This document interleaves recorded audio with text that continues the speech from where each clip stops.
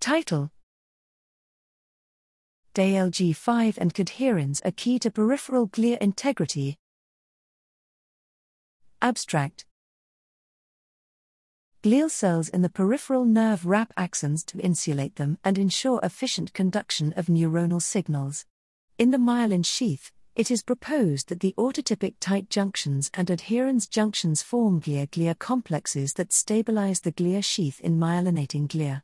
Yet the role of adhesion junctions in non-myelinating glia of vertebrates or invertebrates has not been clearly established.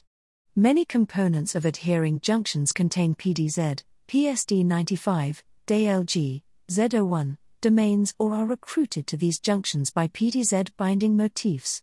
To test for the role of PDZ domain proteins in glial sheath formation, we carried out an mice screen using Drosophila melanogaster to knock down each of the 66 predicted PDZ domain proteins in the peripheral glia. We identified 6 PDZ genes with potential roles in glial morphology, and further investigated Dlg5, Dlg5, a scaffolding protein with no previously known function in glia. Knockdown of Dlg5 disrupts subperineural glia, SPG, morphology, including gaps in the membrane that coincide with disruption of septate junction proteins.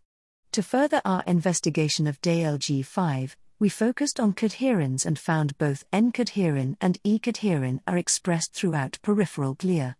Knockdown of E-cad phenocopied the loss of Dlg5, leading to gaps in the SPG and septate junctions, while only simultaneous loss of both N-cadherins, NCAD, and cadherin2, had the same effect. The loss of all 3 cadherins enhanced these phenotypes, as did loss of Dlg5 when paired with cadherin knockdown.